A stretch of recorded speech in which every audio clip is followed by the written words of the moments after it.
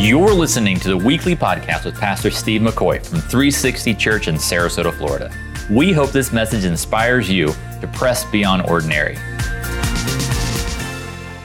My name is Shay Vossler, and I get the honor at 360 Church to walk alongside our next generation.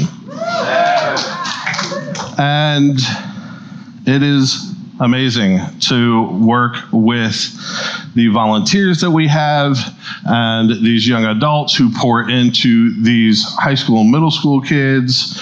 The people that God has put around them it's just fun to do. It's really incredible to be a part of it. So today, you get to experience the student takeover, and we couldn't start the student takeover without showing you what we do at camp every summer. And the reason I actually showed you that is not to just make you jealous or make you be like, well, I'm glad I'm not doing that ever. Is because a lot of you were a part of making that happen. A lot of you have been able to be like, hey, I can't go on the trip, or hey, I don't even want to go on the trip, but I can sponsor somebody. And a lot of you did this past summer, and we just want to say thank you. Because a lot of students have accepted Christ through that camp. A lot of students have rededicated their lives. A lot of students are taking their relationships serious with God right now. Praise God. And it is an exciting, I've been doing student ministry for about 20 plus years, and it's probably one of the most exciting times I've been able to be a part of this next generation. These guys are on fire. These guys, they live in a world that I call the largest mission field in America. They live on the public school system. They live there. They spend 8+ hours there a day, and I believe that is the largest mission field in America. I always tell them it'd be weird if I went to your school and started like preaching the gospel. It'd just be weird. Like it's sitting down at your lunch table and be like, hey, do you want to know Jesus? But it's not weird for them to build and grow relationships with their friends and share who Jesus is and what he's done in their lives. So it's been really cool to be a part of this whole thing. Over the last 10+ weeks, I have been going over with the high school students this series called Be Bold. And it's all about being bold in your faith. It's all about taking your faith, owning it. It's not your parents' faith anymore, it's yours. Taking your faith. And out this past Sunday, or this past Wednesday, we talked about what it's like to be bold out there. We can be bold in this building, right? We can say amen 800 times and we can stand up, but then we walk through those doors and we're in our real lives. And are we bold? Do we take that call seriously? And so over the last 10 weeks, that's what we've been doing with the high school students, with the young adults, the 18 to 28-year-olds. We've been walking through every other week the book of Ephesians. And word by word, verse by verse, chapter by chapter. And God just has been doing something in me in the last 2 to 3 months. And I've been really wrestling. And I didn't quite know why until Pastor Steve kind of came up and he said, hey, I want to do another student takeover. And I was like, oh, this is what you've been showing me. This is not a message I necessarily wanted to preach today, but it's a message that I feel God has given me to share with you. There is a lot of passages in this message, so just hold on with me. We are going through some scripture today, and the reason is because we're going to talk about one word. And that one word I think we skip over a lot in the Bible, or we just don't give as much credence as maybe we should, but that one word is a love. It's love, right? The one word is love. And in America, love could be like, man, I love French fries, or I love you. It ain't the same love, right? In the New Testament, you can say different words for different forms of love. And the love that we're going to talk about today is the Greek word agape. If you look at love in the Bible, it's listed, depending on the translation, over 645 times. It's a lot. Just in the New Testament, the word agape is over 300 times. It's used as a noun probably somewhere around 116 times Agape is used as a verb 140 times. Agape is also used as an adjective often, and it's been used somewhere around 62 times. When we talk about this love, we need to identify it. We need to, what is love? And the definition of that love is a pure, willful, sacrificial love that intentionally desires another's highest good. A pure, willful, sacrificial love that intentionally desires another's highest good. When you look at the Bible, it actually defines agape in 1 Corinthians 13. It says, love is patient, love is kind. It does not envy, it does not boast, it is not proud. It does not dishonor others. It is not self-seeking. It is not easily angered. It keeps no records of wrongs. Love does not delight in evil, but rejoices with the truth. It always protects, always trusts, always hopes, and always perseveres. And at the end of that passage, verse 13, and now these three remain, faith, hope, and love. But the greatest of these is agape. Says a lot. That ain't a love of French fries, right? This is a selfless love. This is a love that's really, it's gonna take some work to love this kind of love. And we start with agape, with God's love. Right? God's agape. And actually says, and so we know, in 1 John 7:6, it says, and so we know and rely on the love God has for us. The agape. God is agape. Whoever lives in love lives in God and God in them. God equals love. Love, the kind of love that we're talking about, is selfless. It is something that is unattainable. It is something that is just so different and powerful. God is agape. We talk about God's love, and we talk about God being love. God equals love. But then we talk about God loving us.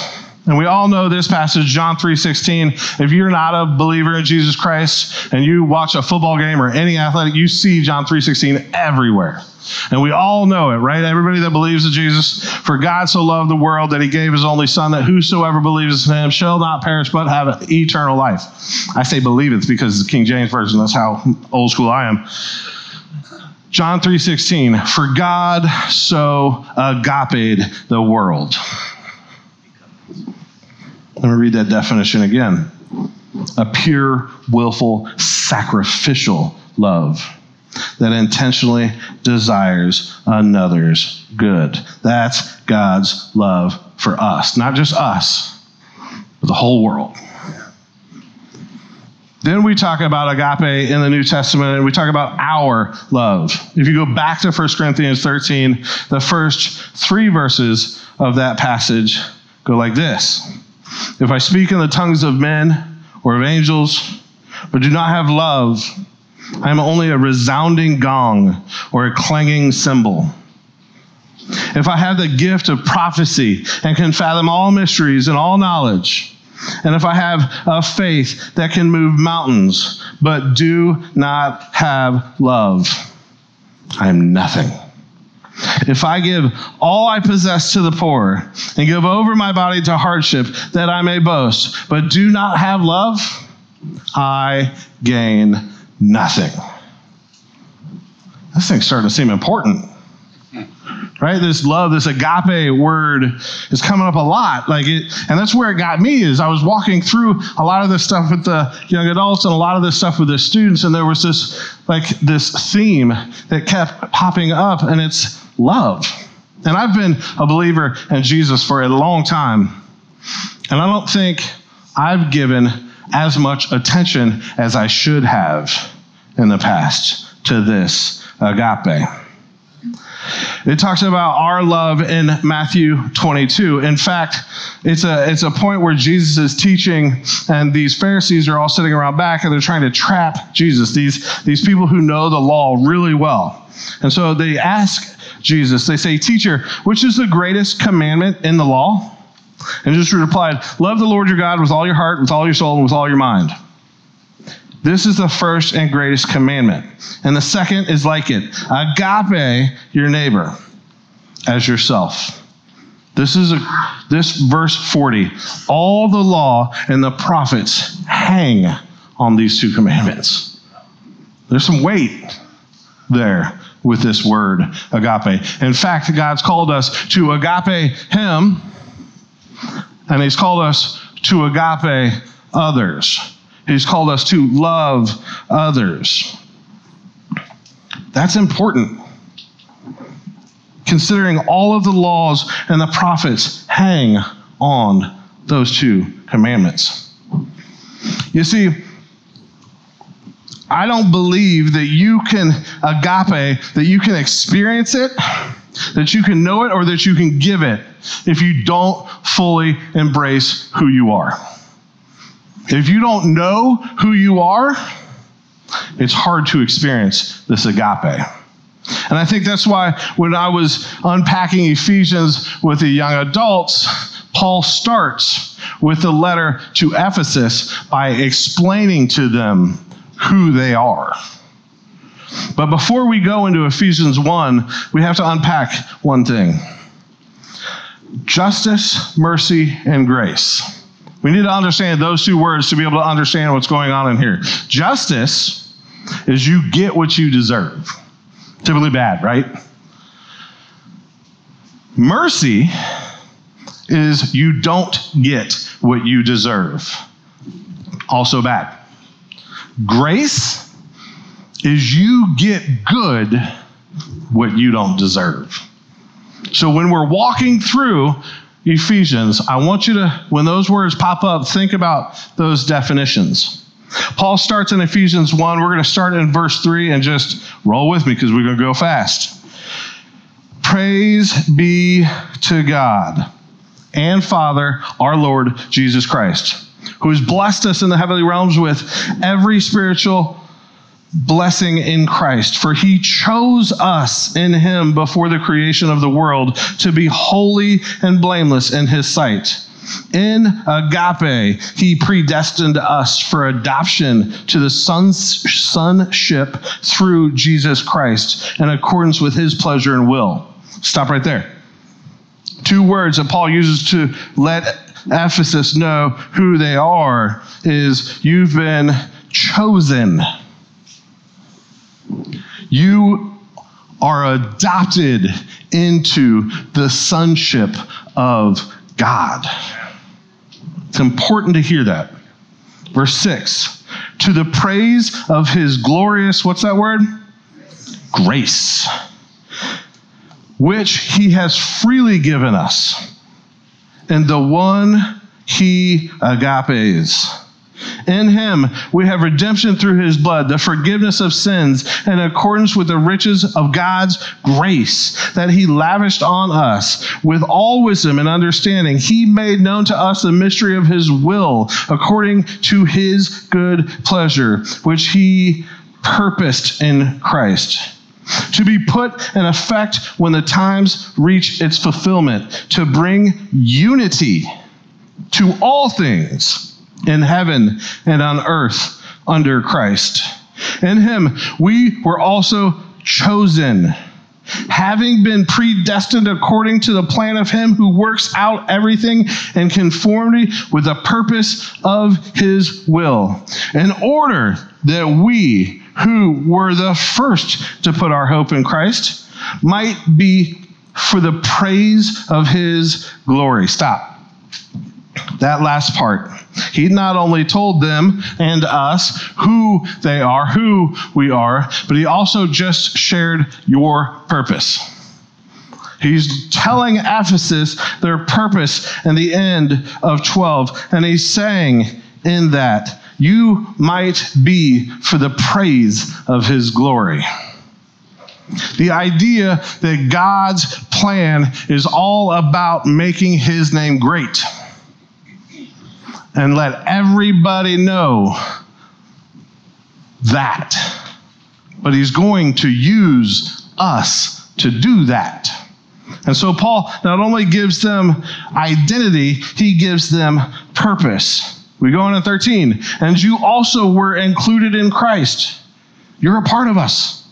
When you heard this message of truth, the gospel of your salvation, when you believed, you were marked in him with a seal, the promised Holy Spirit, who is a deposit, guaranteeing our inheritance until the redemption of those who God's possession, to the praise of his glory. So he tells them who they are. He tells them the purpose. And at the end, he tells you how he's going to do it. You have been sealed with a promised Holy Spirit, guaranteeing you entrance, guaranteeing your inheritance. So he's telling everybody in the church at Ephesus, you got to know who you are, because he's got a plan for you, and this is how he's going to do it. It's super important to understand who you are in Christ. You are a son and daughter of Christ. You are heir to the throne of heaven. You have to understand that to be able to understand and give agape. So we're going to jump into Ephesians 2 now. Ephesians 2, Paul then looks at the church of Ephesus, gave them all those great things, and then he says, but remember where you came from. All right, he says, as for you, you were dead in your transgressions and sins, in which you used to live, when you followed the ways of this world and the ruler of the kingdom of the air, the spirit who is now at work in those who are disobedient. Talking about the devil.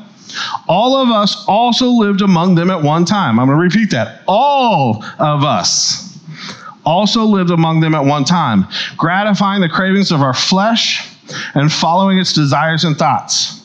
Like the rest, we were by nature deserving wrath, justice.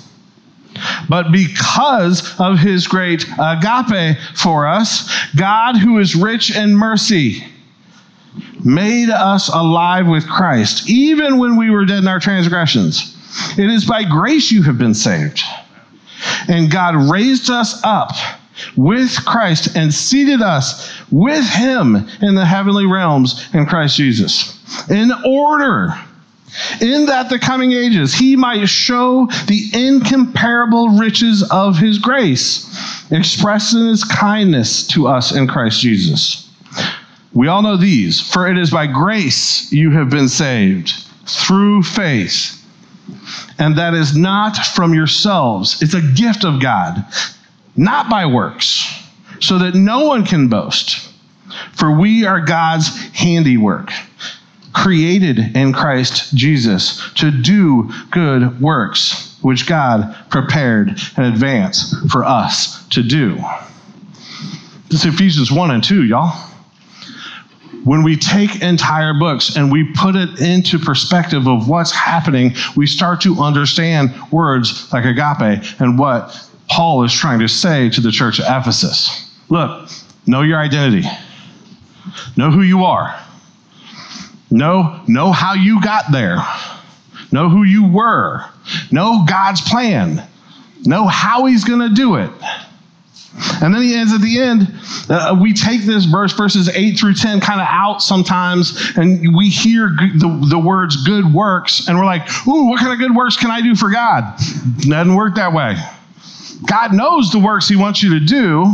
He's got a plan for you.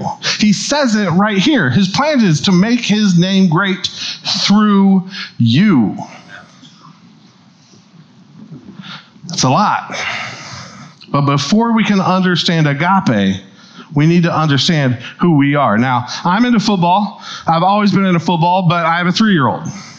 right? So Saturdays, my wife had generally worked, and so it was just little man and I, and there's no chance for football happening. You're not sitting down for 2 or 3 hours and watching football, but turning 3, I finally kind of am getting to the point to where I can have a little bit more time to watch football. And one of the coolest things is there's a dude that has his first year coaching.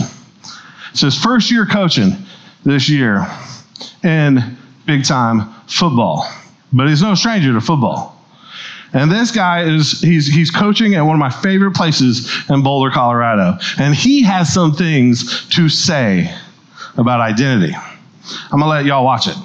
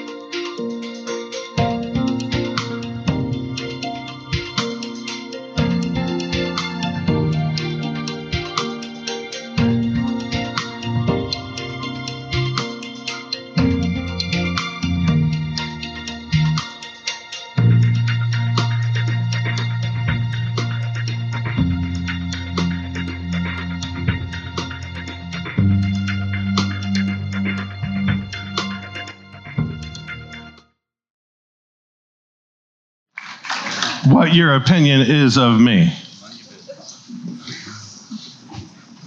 I want more than anything for this next generation to walk out of their doors of their churches and go out with an identity and a courageousness and a boldness to look at people in the face and say, you didn't make me, you can't break me. You didn't build me, so you can't kill me.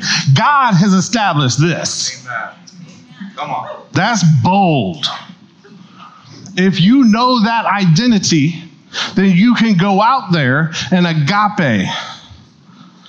You can love God because you know who you are in Him, and you can love others in a way that's just different.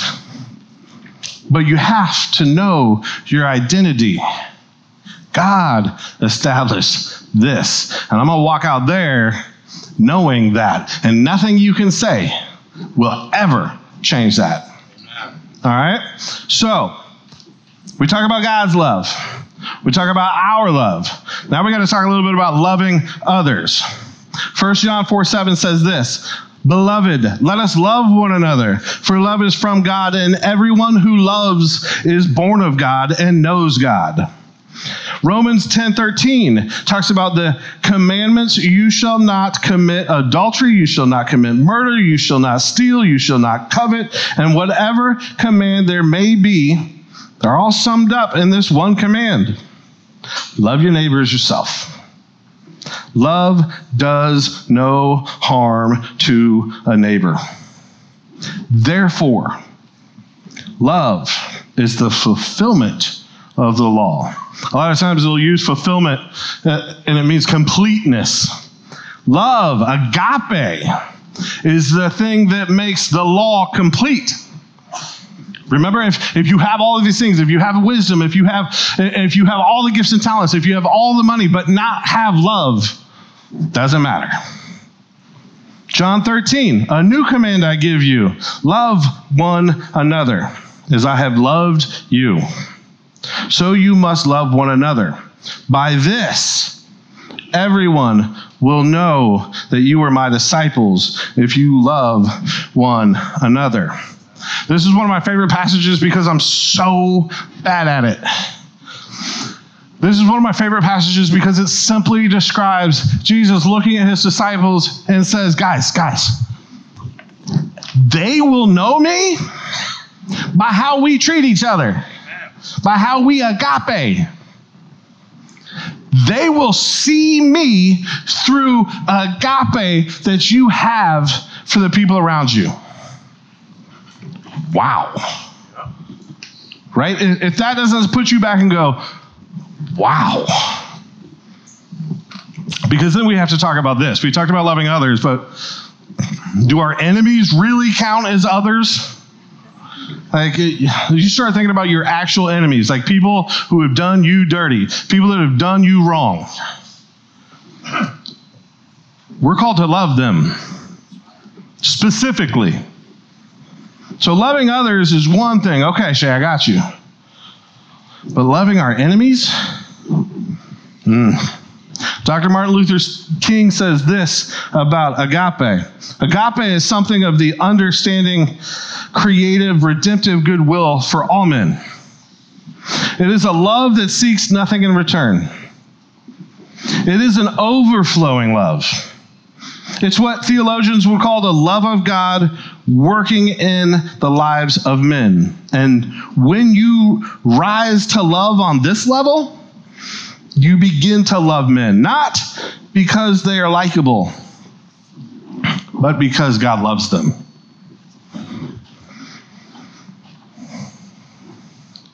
Guys, we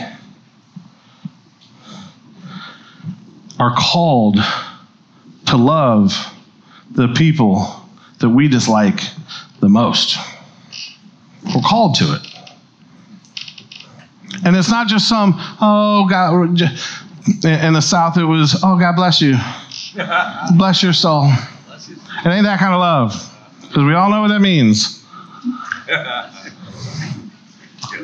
It's that definition that we said at the very beginning, a pure, sacrificial, selfless love that we're called to agape our enemies.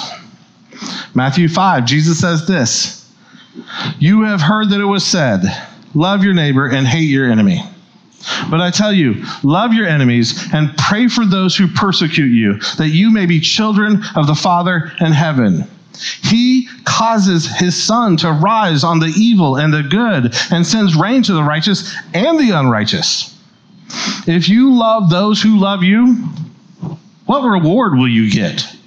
Are you not even the tax collectors doing this? Like, if you greet only your own people, what are you doing more than others? Do not even pagans do that? Be perfect, therefore, as your heavenly Father is perfect. The perfect in there, we come back to this word complete. Be complete, as your Father is complete. You know, when I think of a more like loving your enemy moment, there's a clip that I recently saw, and I'm late to the party on this, but the Chosen videos, the Chosen movies, it's just amazing to watch it happen, right? But there's one piece that just stopped me in my tracks recently, and it's this clip of Jesus and Judas. Because I'm looking at him, we're all looking at her going, like, no, don't do it. Like, don't let him in. But he does. Let's watch it. Big and heavy and big. Okay, everyone.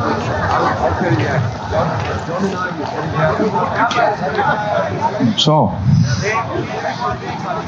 I'm Judas of Keriot. Shalom, Judas. Shalom. I saw you before I stepped out to talk to the people. And then I noticed you listening very intently during my sermon. It's wonderful. Thank you.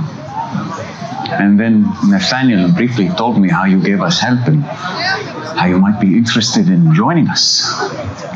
He's not easy to impress. I attended Bet Midrash, but my father passed away before I could pursue a rabbi, so I stayed home to work. I would like to follow you. You would? Very much.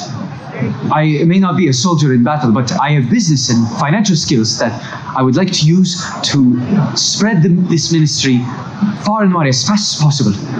I did attend the Beit Midrash, and I heard you the first time.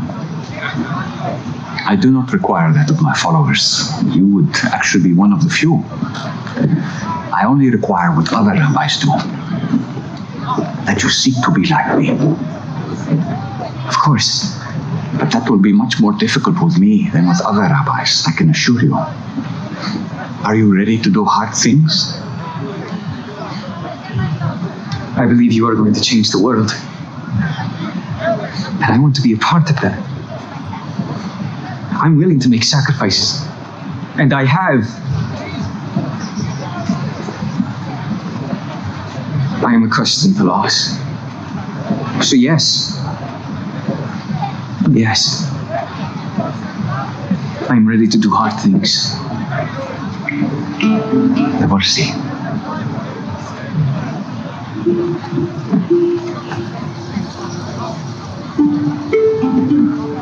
So,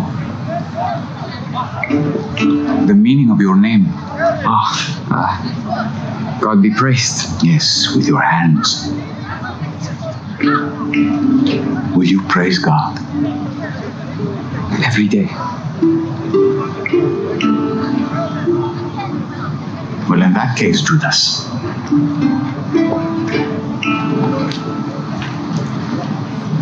follow me. Thank you, Rabbi. Everyone is here, Rabbi.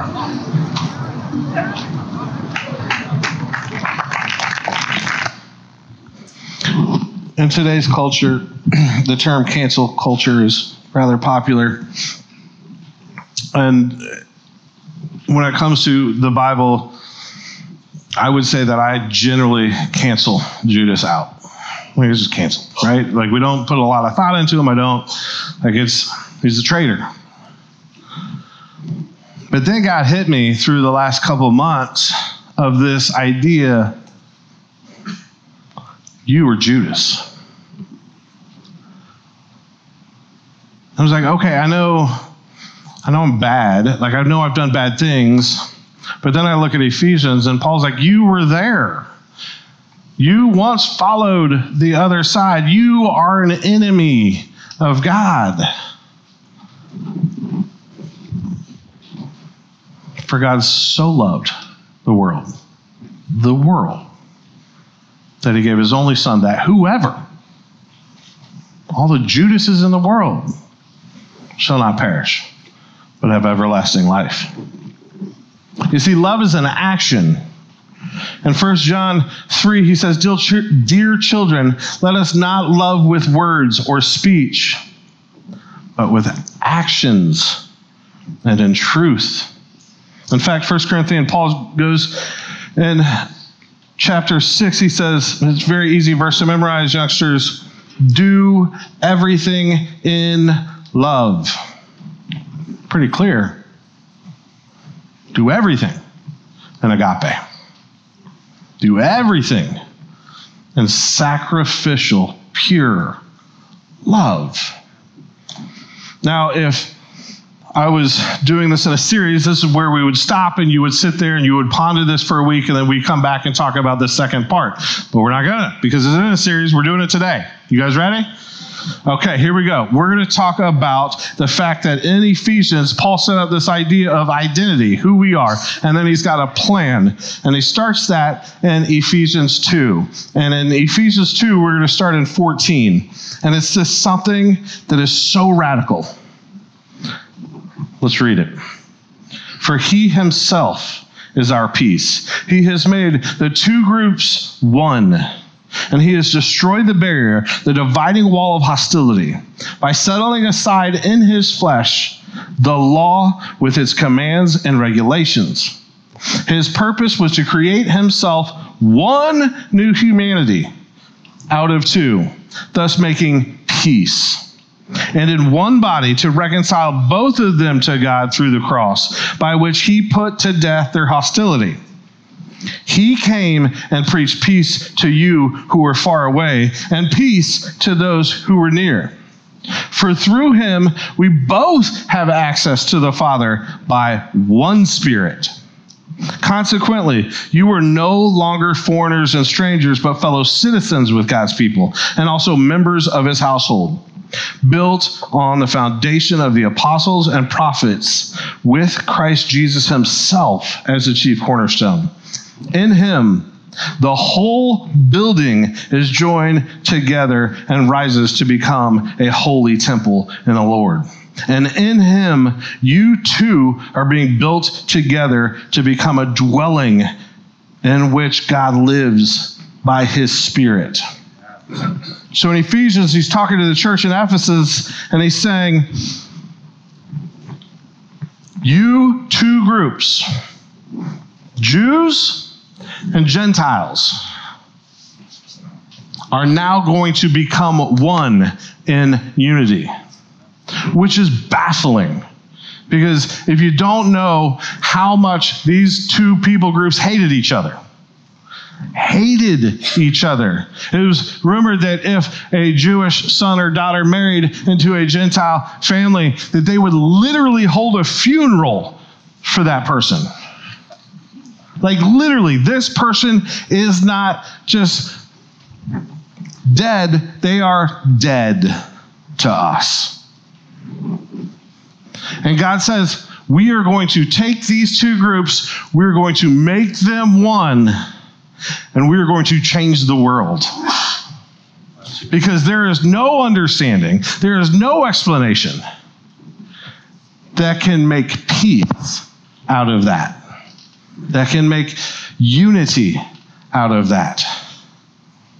Now I look at that, and he talks to the Jews specifically. When the Jewish people talk about a temple, they talk about, what God gave Moses these very specific instructions of a temple and how to build it and then they would put a veil, and this would be the Holy of Holies, and this is where God would exist. And if priests went in there and they weren't holy enough, God would strike them dead, and they would tie a rope around their leg because no one else could go in there, and they would have to pull them out. This is how crazy this is. Paul says, Jews, you are now the temple because God lives inside you.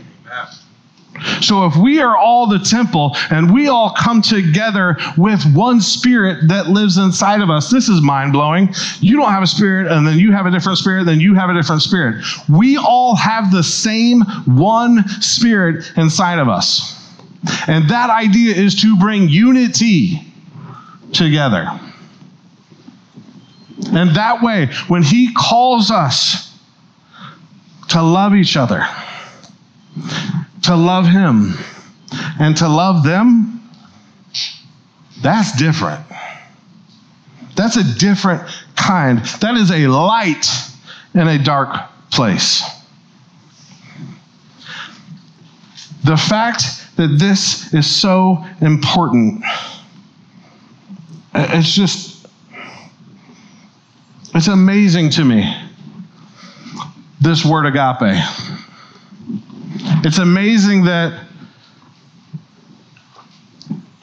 we don't spend more time unpacking it. Not we in 360, we as a group of believers in this world. And it's so amazing to me that God chose us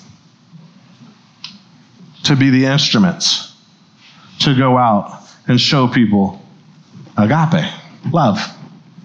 Mother Teresa says this, of all people, I'm just a little pencil in the hand of a writing God who is sending a love letter to the world. We are all little pencils. If you are a follower of Christ in the hands of a writing God who is sending a love letter to the world. Mother Teresa, who has done so many insignificant things that have come together and became so significant. We all know who she is, but all she really did is love people in action. And if there were more of us doing that, the significance would be out of this world. In fact, Paul goes on in 2 Corinthians and says this: for Christ's agape compels us, because we are convinced that one died for all, and therefore all died.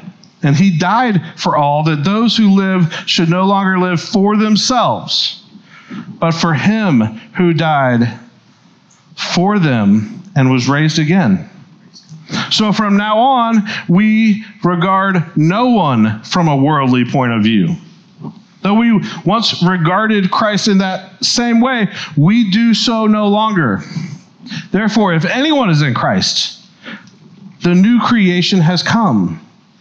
The old is gone, the new is here.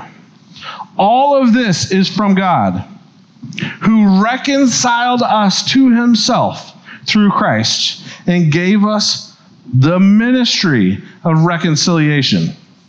That God was reconciling the world to himself in Christ, not counting people's sin against them. And he has committed to us the message of reconciliation. We are therefore Christ's ambassadors, as though God were making his appeal through us. We implore you on Christ's behalf, be reconciled to God. God made him who had no sin to be sin for us, so that in him we might become the righteousness of God. The idea of reconciliation is, let's say you took a piece of fabric and you pulled it apart and you tore it. The idea of reconciliation would be putting that back together as if it was never torn. And then some of the stuff I do with students, sometimes I'll be like, here's 2 pieces of paper, put them back together. And you can always tell, right? There's always something there. There's some kind of scar there. But the idea that you have been reconciled back to God, you have been brought back in community with him, to be in relationship with him as if you were never torn apart. And we are ambassadors. We implore them, be reconciled back to God. We want you to know God loves you. He agapes you, a pure, selfless, sacrificial love, as he did me. Here we go.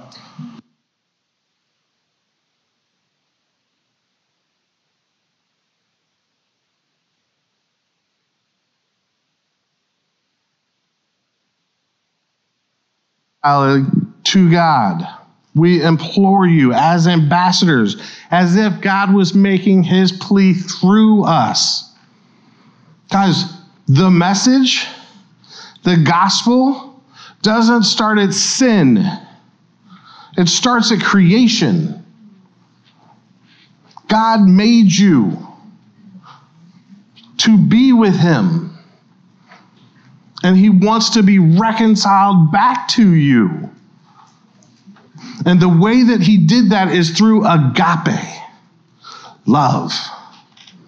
And he's called every single believer in this world to be united in that message. And to go out there and be a dark place in the world. Could you imagine if we held true to just that? And if we didn't think about anything else, if we didn't argue about anything else, if there wasn't so many things we could argue about, so many things to distract us from the greatest commandments, the thing that kind of makes everything else complete, love. How radically different would we be as a church? Not just 360, but the world. We would be unified by one Spirit and celebrate our diversity. He can't have me reach all of these students' friends. but sometimes he uses me to reach a student so that they can go reach their friends. I can't reach all of them, but I can reach one. And he's got a purpose and a plan, whether you're 90 or you're 9. He wants to use you today. He wants to use you tomorrow. God in us, one Spirit that brings unity to go out there, say, this little light of mine. As a 3-year-old on the screen and have him sing that, but I resisted.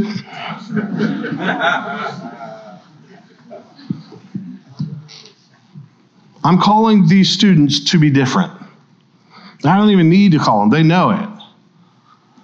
They know how to be different, and they're living it out. I'm calling them to be bold, but not in the bold we usually think of. Be bold in the love that we give out. And I'm calling y'all, and I'm calling myself, and I'm calling us. Be bold, but be bold in love. Don't be bold in differences and diversity. Be bold in unity. Be bold in love. Be bold with the idea that we have one.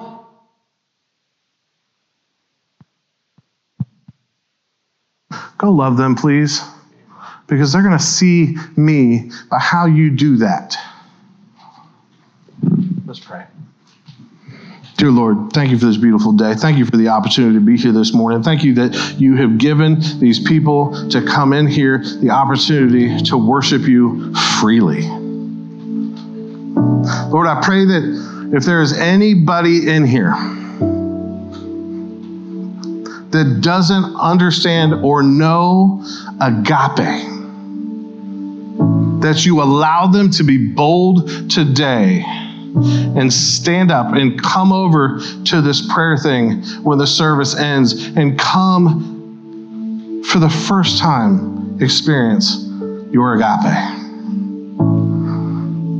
Lord, allow the people that do know and have seen and have recognized the difference that agape can make in their lives. Give them the boldness to go share that out there. God, we pray for these students. We pray for these young adults who are going out there and who are living it. And we pray that you allow them to have revival and influence on so many students, on so many of their relationships. Lord, we pray that you give us the strength and courage to go outside and truly see people. We pray that you give us the courage and strength to go outside and to hear someone, to actually listen, even if it's our enemy. Lord, we pray that you give us your lens to look at this world. The lens that you love all of them. Lord, we pray that you give us the courage and strength to know each other and to go out there and allow someone to see what it is to be known by you. Lord, we pray that if somebody does not know that agape today, that you give them the courage to ask somebody, that you give them the courage to connect in the ways that are designed, that you've designed. Lord, we love you so much. We thank you for your agape. In your name, amen. Thank you for joining us, and special thanks for those of you who give generously to make this ministry possible. If you enjoyed the podcast, you can also subscribe or share it with your friends. For more information about 360 Church, visit us at the360church.com.